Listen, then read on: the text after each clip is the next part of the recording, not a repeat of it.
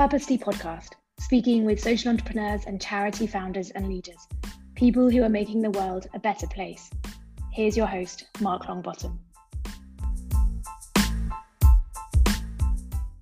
I've known Hannah Underwood for almost a decade. I got to meet her when she was heading up or CEO of The Key, which is a charity helping children and young people reach their full potential in Middlesbrough in the northeast of England.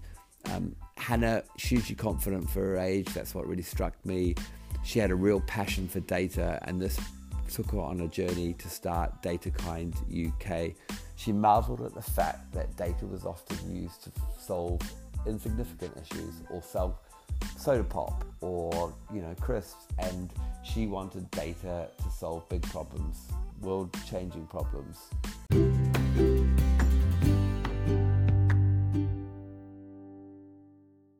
Hello, good morning. Good morning. I'm sitting in Auckland in New Zealand, out of lockdown, which is fantastic. You're in the northeast of England, sitting in, now I'm going to say Newcastle, but it could be Sunderland. Well, it's Northumberland, actually, so little bit further north of Newcastle and then in across the Tyne.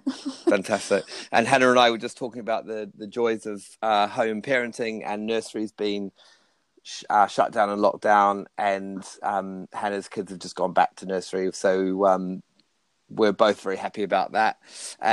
It's a quiet house, and really looking forward to talking to you about your career, Hannah, and I kind of want to call it your for-purpose career. Just to give the listeners some context about what you're doing at the moment. And I know your role, you had a period of time away on maternity leave, but you're back at The Key. So it'd be really good to find out what The Key is and what you're doing there currently. Okay, yeah, no problem. So the Key's actually been going for 28 years now. And I've been there for 15 and a half. And we're a charity whose vision is about inspiring belief in young people.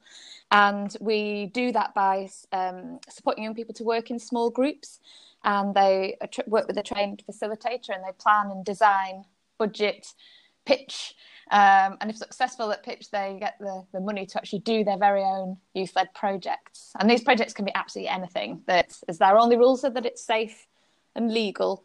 And the young people come up with all sorts of amazing ideas. And sort of whilst developing these project ideas and running them that are sort of completely theirs, they're developing all sorts of really useful personal and social skills and confidence and self-belief and ultimately a growth mindset. Which helps them to go on and unlock their potential. And so that's what I've been doing at The Key for 15 and a half years as the CEO, and I've just returned from maternity leave, and we've actually just recruited a new CEO, so it's a sort of a new chapter for me from the beginning of October when he starts. I'm going to be moving into a new role called the Director of Innovation and Growth, which sounds very exciting, and because we were successful last year in securing quite a lot of funding to scale our operations across the rest of the UK, and I'm going to be able to focus all my time and efforts on that side of things, which is super exciting. Yeah, and letting go to a new CEO, do you know, I'm really excited about it. Loads of people are kind of like, whoa, that's going to be difficult. But actually, I'm really excited about it because I've been doing the CEO role, as I say, for a long time. And I'm always itching to do the innovation stuff and the growth stuff. And, when you've got to run the organisation at the same time, that ends up often going on the back burner and being a frustration.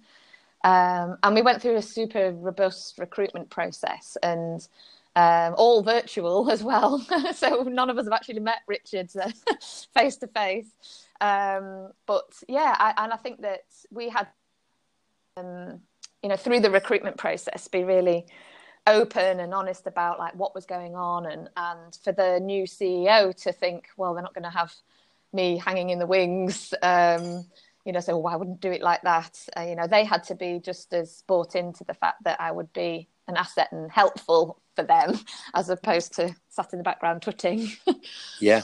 And so what is going on for you guys?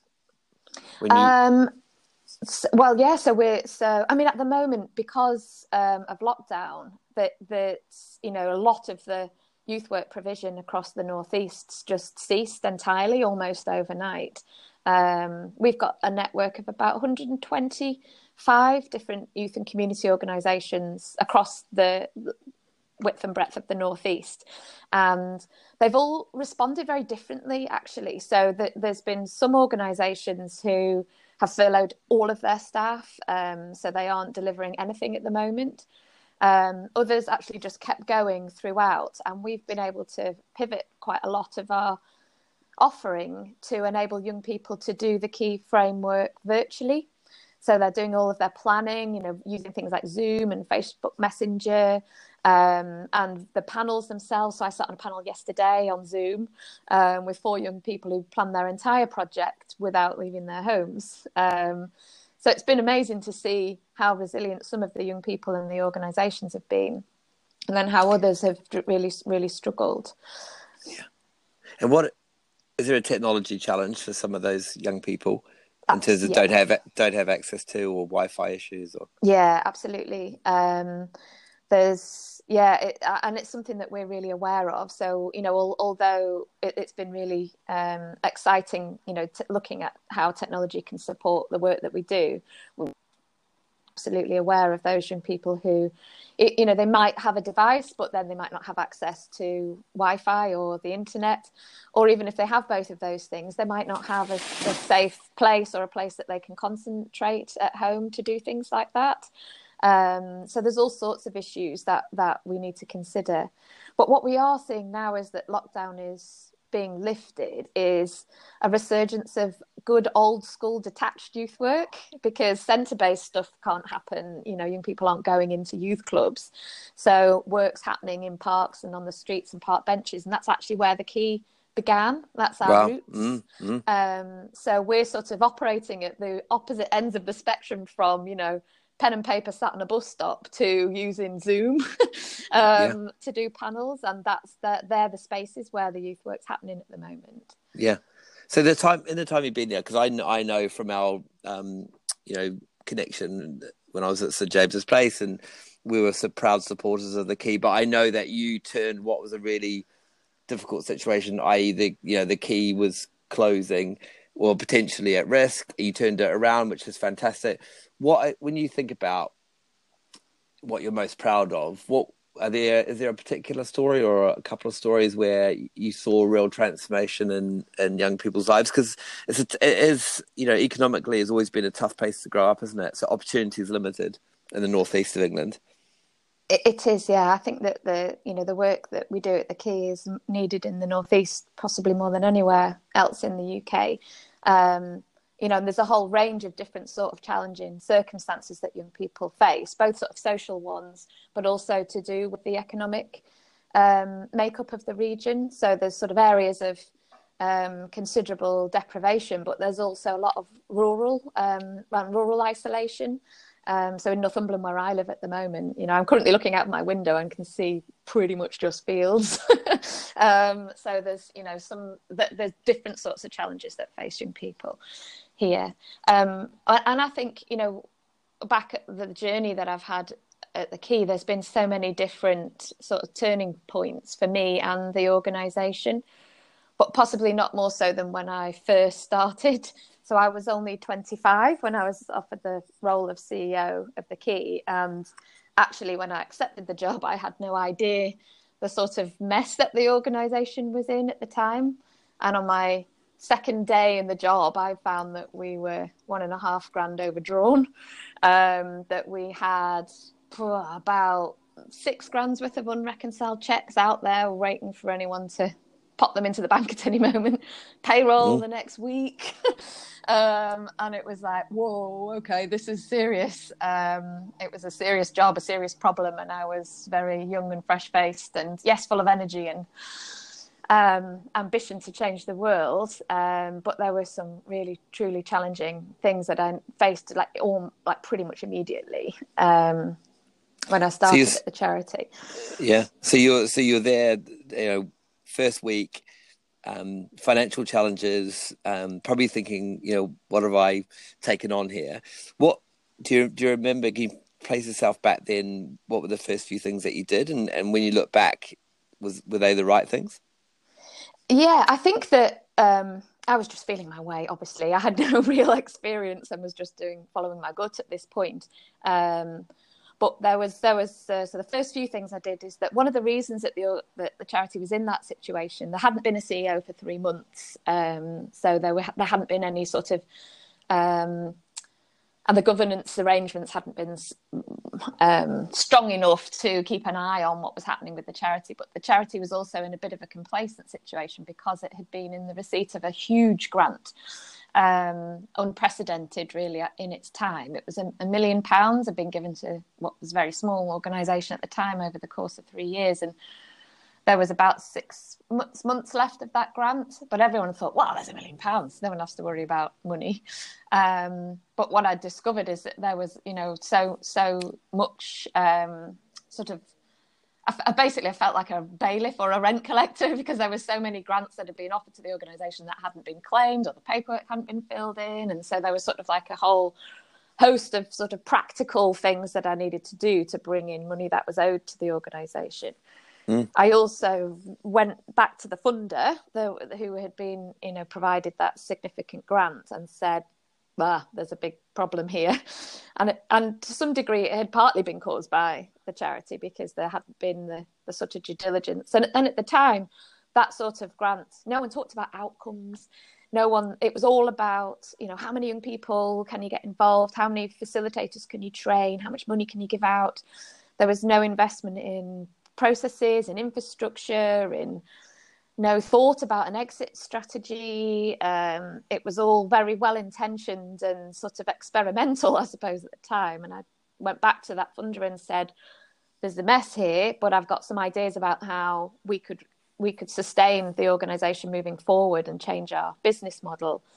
Can you help us? And they pretty much immediately said, yeah. And they gave us another unrestricted core grant and gave us the time to develop a new model for the organisation. And they also made introductions to us, to other grant-making trusts and foundations, and sort of vouch for us and our new ideas.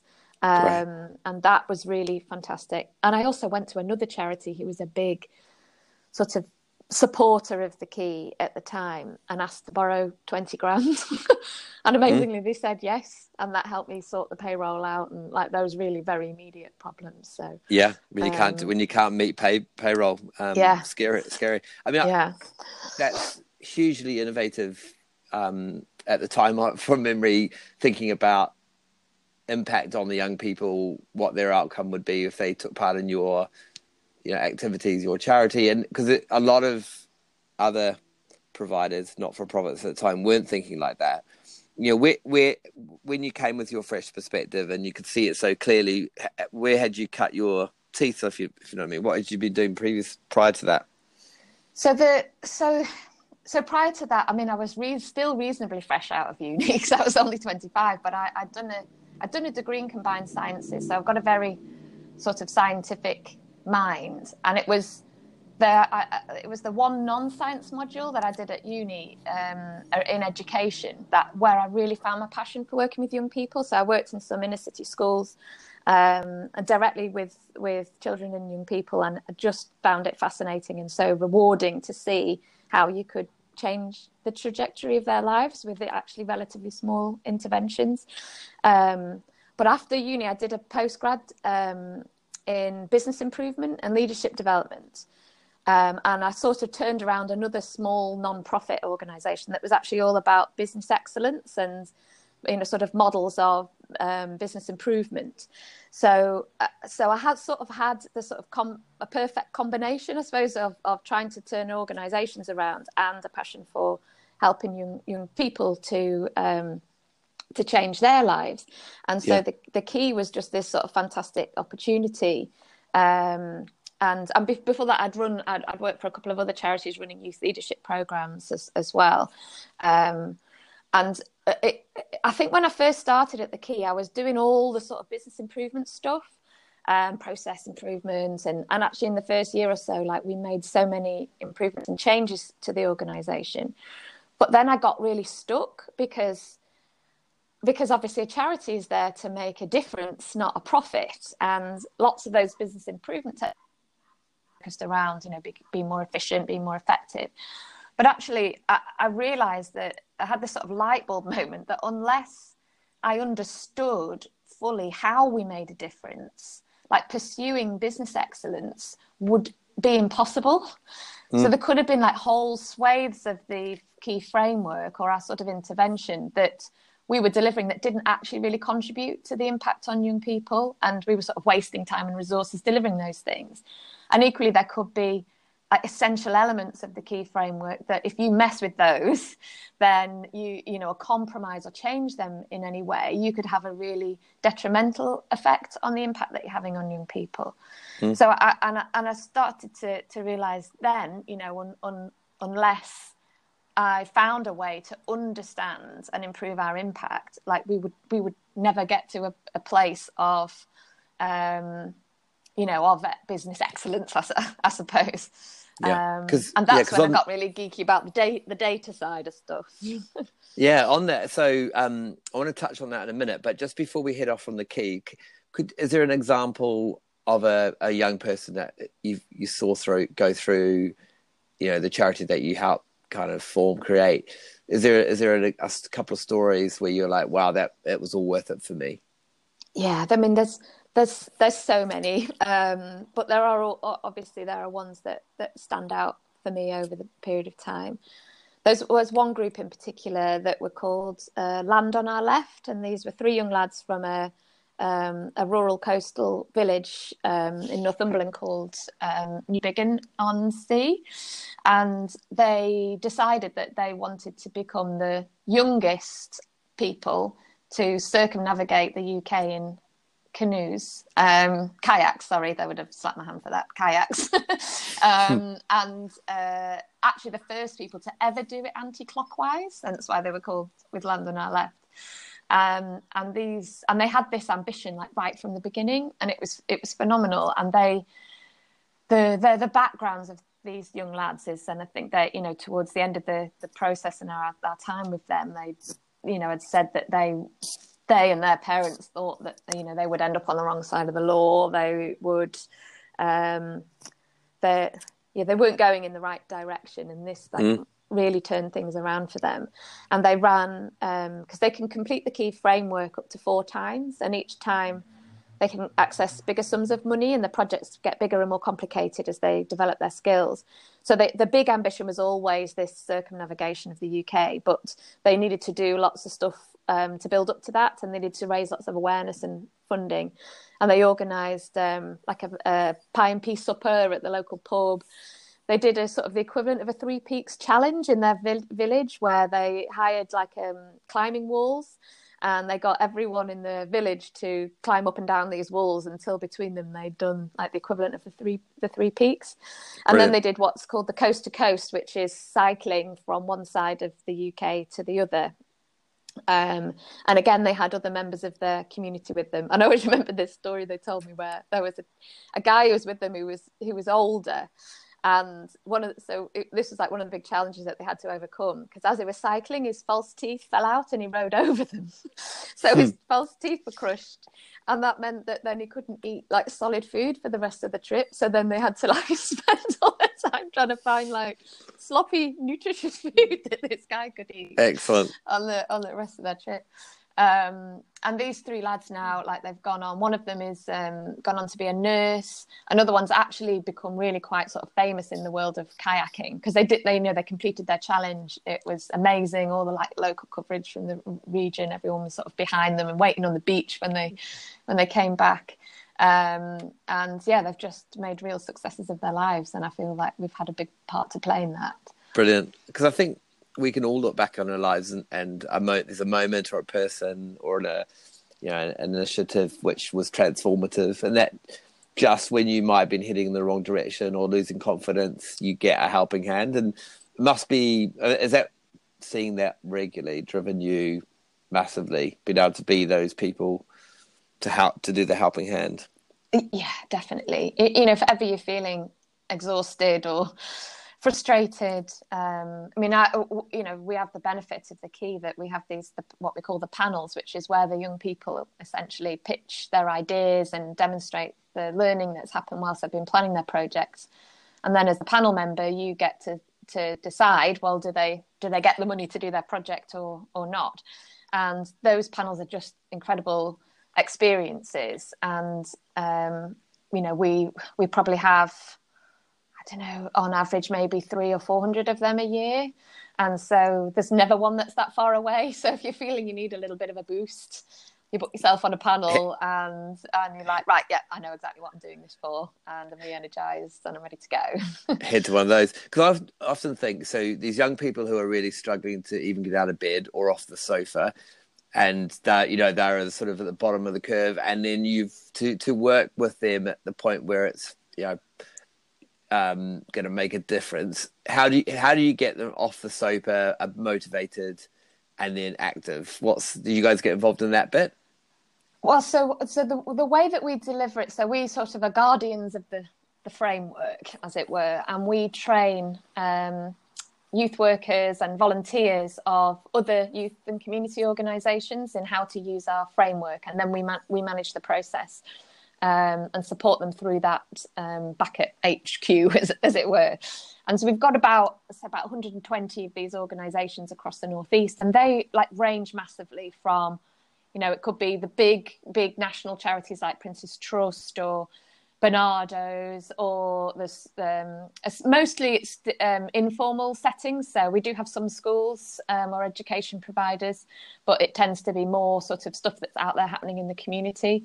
We've got sports clubs, alternative education providers, Mrs. Miggins in the church hall who runs a youth club on a Thursday night, so a massive range.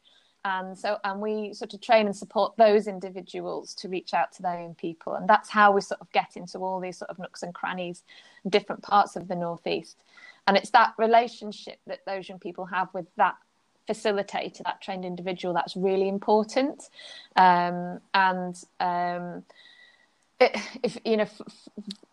often, those facilitators will use our framework sometimes as the engagement tool. So when I was talking about detached youth before, so if you've got a detached youth worker going out there and approaching a group of young people on the street, for example, and they're like, oh, we're bored, there's nothing to do, and they're like, well, okay, well, if you had a couple £100, what would you do? And they're like, oh, well, we've never been to Alton Towers before, or we've never done this or that. And say, okay, well, why don't you just plan it and design it? I'll help you and we'll get you the money and you can do it. And suddenly they're hooked in, because it's their idea and they've got ownership over it, and they haven't got to prove them. They've only got to prove themselves to themselves. That's competing against anyone else. They just need to show how they can how they've developed their skills and confidence through the planning, and they'll get the money to do their projects. So, because I kind of think of it as you're kind of peddling purpose, aren't you? So all of us need a purpose in life, and if you are not engaged in education, employment, or training, and you haven't got a purpose, and then quite quickly bad stuff happens. Yeah. And what, just in terms of wrapping up the key a bit, and we'll move on to the data geek world. So size of the charity, annual income, how's it been hit by COVID? So number of employees. Yeah, so we've got 9 members of staff. We turn over about $500,000 a year. And we work with around sort of 2,000 to 2,500 young people each year through that network of members. We've actually, financially, we've actually managed to cope through the COVID period really well. I think pre-COVID, one of the areas that we felt was a weakness of the organisation is that we had become too reliant upon grants from trusts and foundations. The percentage of our income from that source was too high. And we were trying to find and build up other different, more sustainable income streams for the charity. But actually when COVID-19 hit, that became our saving grace, and we've seen other sorts of charities who we've envied for their, trading income streams, community cafes and other things that they've been doing, and big track record of community fundraising, because it was those income streams that got hardest hit. And in fact, for us, some of our, we'd because we've got this plan to scale, we'd actually secured a number of significant large multi-year grants just prior to COVID.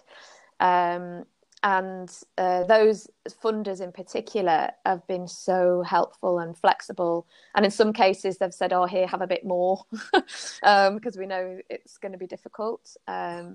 So we're going to be fine as we come through this process. But it's the biggest challenge for us is how the sustainability or the viability of the organisations in our network, because we're only as strong as size of our network, and we're already seeing some of those come into real difficulty. And that's going to be the challenge. Okay, so in my notes I had down and my research that I did, 2013 you launched I call it for the Data for Good movement in the UK. So this is utilizing all your innovation. You were frustrated by data sourcing and analysis, if you like, and delivering marginal gains to people's lives. And by that I mean not on a sort of for purpose or charity world, but just marginal gains to how we're more comfortable. We don't have to turn the lights on; a machine does it, or like research and what it offers our lives, marginal gains. Now, that kind of drove you to get involved in using data for good. Is that right? Yeah, I mean, and I suppose there was a couple of things that drew me to it. That especially because I sort of saw this world of data science emerging and thinking how incredible that could be if it was properly delivered within the social sector, and knowing the amount of changes and improvements we'd made to the key in a relatively short period of time. If we had got really solid data sets and understanding of our data, like we could have made so much more progress. But also it was just driven by the frustrations as we were making progress within the key. So, we decided actually we need to start to understand our impact. I think it was in 2008, we developed a data strategy and some principles behind how we wanted to collect data and for what reason. And we were in a really good position because no funders were asking us questions about outcomes, because that wasn't part of the dialogue at that point. And so we could collect information with the primary purpose of understanding our impact and improving it. And we were under no pressure to prove anything. And I think that meant that we were able to be really open and honest and upfront with ourselves about trying to find failure in our systems and in our interventions, and celebrating when we found the failure, because it meant that we could eliminate it and stop spending money on it. And we'd made a big investment in developing a new database, and we were quite happy with the kind of information we were collecting. But then just having reports, like the further we got on, like we really craved analysis and really wanted to be able to ask more questions of our data, because the more questions you ask, the more you get, the more questions appear. And we just didn't have access to the sorts of brains that could do that sort of analytical work in the organisation. And that's how I sort of got involved with it all. Because I see it as a natural leaning for you. You have a personal interest in it, and you studied at uni, and you did some research roles just out of uni, and also I think with the key, you had one of those causes which actually was a lot around soft skills, and so to quantify the soft skill impact on those young people, it needed to ask different kind of questions, which a lot of charities weren't asking at the time, and like you say, funders weren't banging your door down on this as well. So it kind of bought you the time to get all your ducks lined up, didn't it? Which is fantastic. Absolutely. Yeah, and I've seen you at the forefront of this movement in the UK, and you've really helped other organisations. I bet that was enjoyable. Really enjoyable, and I think it's still quite a fresh movement. There's still a huge amount of work to be done. The data maturity of the sector as a whole is there's a lot of room for improvement, and quite a lot of that is about winning over the hearts and the minds of the leadership of social sector organisations to help them understand what the power and the potential of data is for their organisations. And I think that one thing that I've really enjoyed being able to do is to give real life examples of how you can do that in a really small charity. Like, you don't need to be a huge juggernaut of a charity and and have access to all these resources to be able to do this. And in fact, it's in many ways it's easier to do when you're small, because you can introduce changes based on insights and information that you're uncovering really quite quickly and easily. Whereas some of the larger organisations, to turn around, even just changing a few fields in what they collect can be quite a big mission. But for us, because the commercial world has been using data for years, right? And really winning off the back of it, hasn't it? So it makes so much sense that the for-purpose, not-for-profit world does the same. I mean, at the end of the day, you're kind of, if you're working with young people on a project, the data around the process, the impact of that is hugely vital, just as if you were selling something else. Just describe what the data, like that data movement that you kind of helped kick off, because you've got a link to an international movement as well, haven't you? Just talk about it and what it looks like at the moment. So the Data for Good ecosystem, I suppose, for want of a better way of describing it, is still quite new and developing, but there are a number of organisations now delivering different kinds of support and services to the social sector. The organisation in particular that I'm connected with is called DataKind, and DataKind was founded by a guy called Jake Porway in the US. He was a data analytics bod for the New York Times, I think, originally, and it was originally called Data Without Borders, so it's sort of like following the Doctors Without Borders sort of model, and there was an organisation called EMEA who they do all sort of the data analytics around loyalty data for like Nectar cards and things like that. And they had brought these Americans over to the UK to deliver one of their programs, which was called a Data Dive. And that was my first sort of like introduction to it. We called it now call it the North Data Dive, because it was before DataKind UK as a separate charity was created, of which I'm a trustee. And basically it was like a weekend hackathon, and there was myself and two other charities, one Oxfam, obviously most people have heard of Oxfam, and the other was a sort of a multi-million-pound national charity called Place to Be, and then my little charity, The Key. And we each sort of pitched problems, statements, and the kind of data that we had to a room of about 150 volunteer data scientists and analysts and coders and data visualization experts, and we sort of recruited a team each, and they worked on crunching our data and developing tools for us and generating insights over the course of the weekend. And so I was like completely bought in from that point onwards. And there was a few other members, like volunteers at that event, who were like, this is incredible, like we have to do more of this. And they, over time, persuaded Jake and his team in the US to let them set up a chapter in the UK, which is now DataKind UK. And we've sort of gone on from strength to strength. It's still a small charity. There's only 4 members of staff, but we've got well over 2,000 volunteers now, and we've worked with about 80 charities.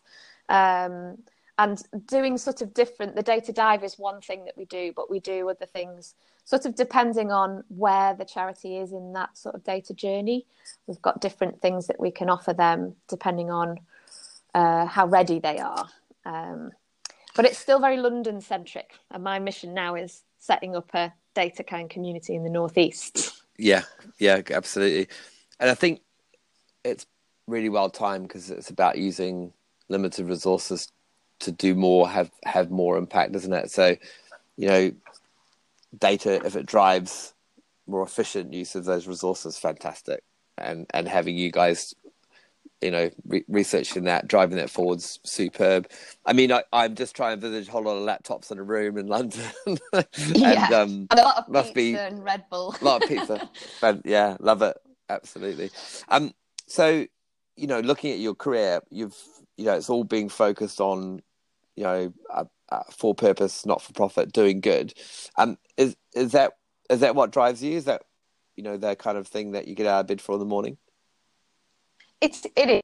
It's amazing how many people I speak to and that's how they're doing. They're like, oh, that must be great to have a job with purpose. And it is. That's where the main reward is. No one works in our sector for the pay packet. But yeah, I mean, and I'm lucky that I've found a passion for young people and the data stuff, and I've been able to sort of further my passions and interests for both of those things in the social sector. So I do feel very fortunate. Because you very bravely, and I've watched it, and you were superb, but you did a TEDx presentation, didn't you? I did. On this very thing. Yes, tell us about that. That was really, really nerve-wracking. I'd also had a 3-month-old baby at the time and was still on maternity leave. And was still feeding him, actually, at the time, and had to take him with me to the conference. I love it. So that added an extra dimension of nerves to the whole thing. Yeah, I mean, that I always wondered about them. You only get one chance at it, right? So yeah. It's a live audience. It's recorded. It was terrifying, I must admit. Yeah. And it was at a fantastic venue here called Sage Gateshead, and it was in the Hall 1, which is where like Northern Sinfonia play, and there was, I think, 3,500 people in the audience, and you basically had 15 minutes and no notes. But it was an amazing opportunity, and actually on the back of that, because I sort of left that with a bit of a provocation, because it was held in the Northeast, to say, this data for good stuff, we need this in the Northeast, and I've just been overwhelmed with the amount of people still now contacting me saying, what can I do, how can I get involved, we'd like to sponsor things, I've got staff who want to volunteer, I want to volunteer, and it's just been phenomenal. And so it really feels like we're getting a bit of a head of steam around it now, and that something is going to happen. Because what struck me, because you and I have kind of known each other for a long time, and I remember, I've seen you present in front of people in quite intimidating scenarios as well, and you took over the Key when you're only 25. Like, where do you think your confidence comes from? Where do you think your drive comes from? That real inner drive, the real, like, I'm going to overcome my fears. Because I think this is looking at in those scenarios, I've kind of could tell that you're not completely comfortable, but equally, I see this override. You just have this Hannah Underwood, I'm inspired, I'm going to kick on, I'm going to feel the fear and do it anyway. That's what would that be fair? Yeah, definitely. Like, I would definitely go into those situations and I'm not comfortable. But I kind of it's a bit weird. I like to push myself, and I like to see how far I can go and what I can achieve, even though I know it makes me feel really uncomfortable. And I like to sort of pile the pressure on. So, like, I was doing a webinar just last week for the Chartered Institute of IT, and like 3 days before, I was like on LinkedIn going, "Yep, anyone want to join?" And thought I'll just apply a bit more pressure to myself to make sure that I perform. The drive ultimately comes from the social causes that I'm trying to work towards, and seeing the difference that can be made, and that's a huge motivation. But I think all through my life I've always wanted to push myself and put myself into uncomfortable situations and see how I fare. And I think ultimately, everyone, when you're working in the social sector, people don't want you to fail. They're sort of willing you to succeed. Even in that TED talk, I got the impression that most of the people in that room wanted me to not falter, to do well. So so that's reassuring. Yeah. And do you think what your advice to other leaders in the similar field, social field, what would that be? As we move to wrap up, what, you know, if a 25-year-old Hannah Underwood equivalent, or even someone a bit older, like taking over an organisation that's in, you know, there'll be a lot of organisations that are distressed at the moment. What would your advice be to that person starting or taking over a charity? I think maybe my biggest piece of advice is ask for help. That's one thing that I've managed to do throughout my whole career, is surround myself with incredible people who know more than I do, who are willing to help. I don't think I've ever asked someone for help who has said no. And that's people joining my board, people who, you know, can I shadow you? Can I do this? Can you help give me some advice on this particular piece of project? And these are people who I don't even know, or I might have just met, stalked them a bit on LinkedIn. And I've just found overwhelmingly people want to help and want to support. And if you put yourself in situations where you surround yourself with people who know more than you do, you're only going to come out of that better off. Yeah, no, congratulations on what has been a great career, and I bet you're looking forward to just concentrating on innovation and leaving some of the business as usual day-to-day stuff behind. Yeah, definitely. But I think it's testament to you, you know, you're leaving the key on that role, that CEO role, in a really good shape. So well done to you. It's been a real pleasure. Thanks for joining me today at Purposely Podcast, and we'll look forward to connecting in the future. Lovely. Thanks very much. Thanks.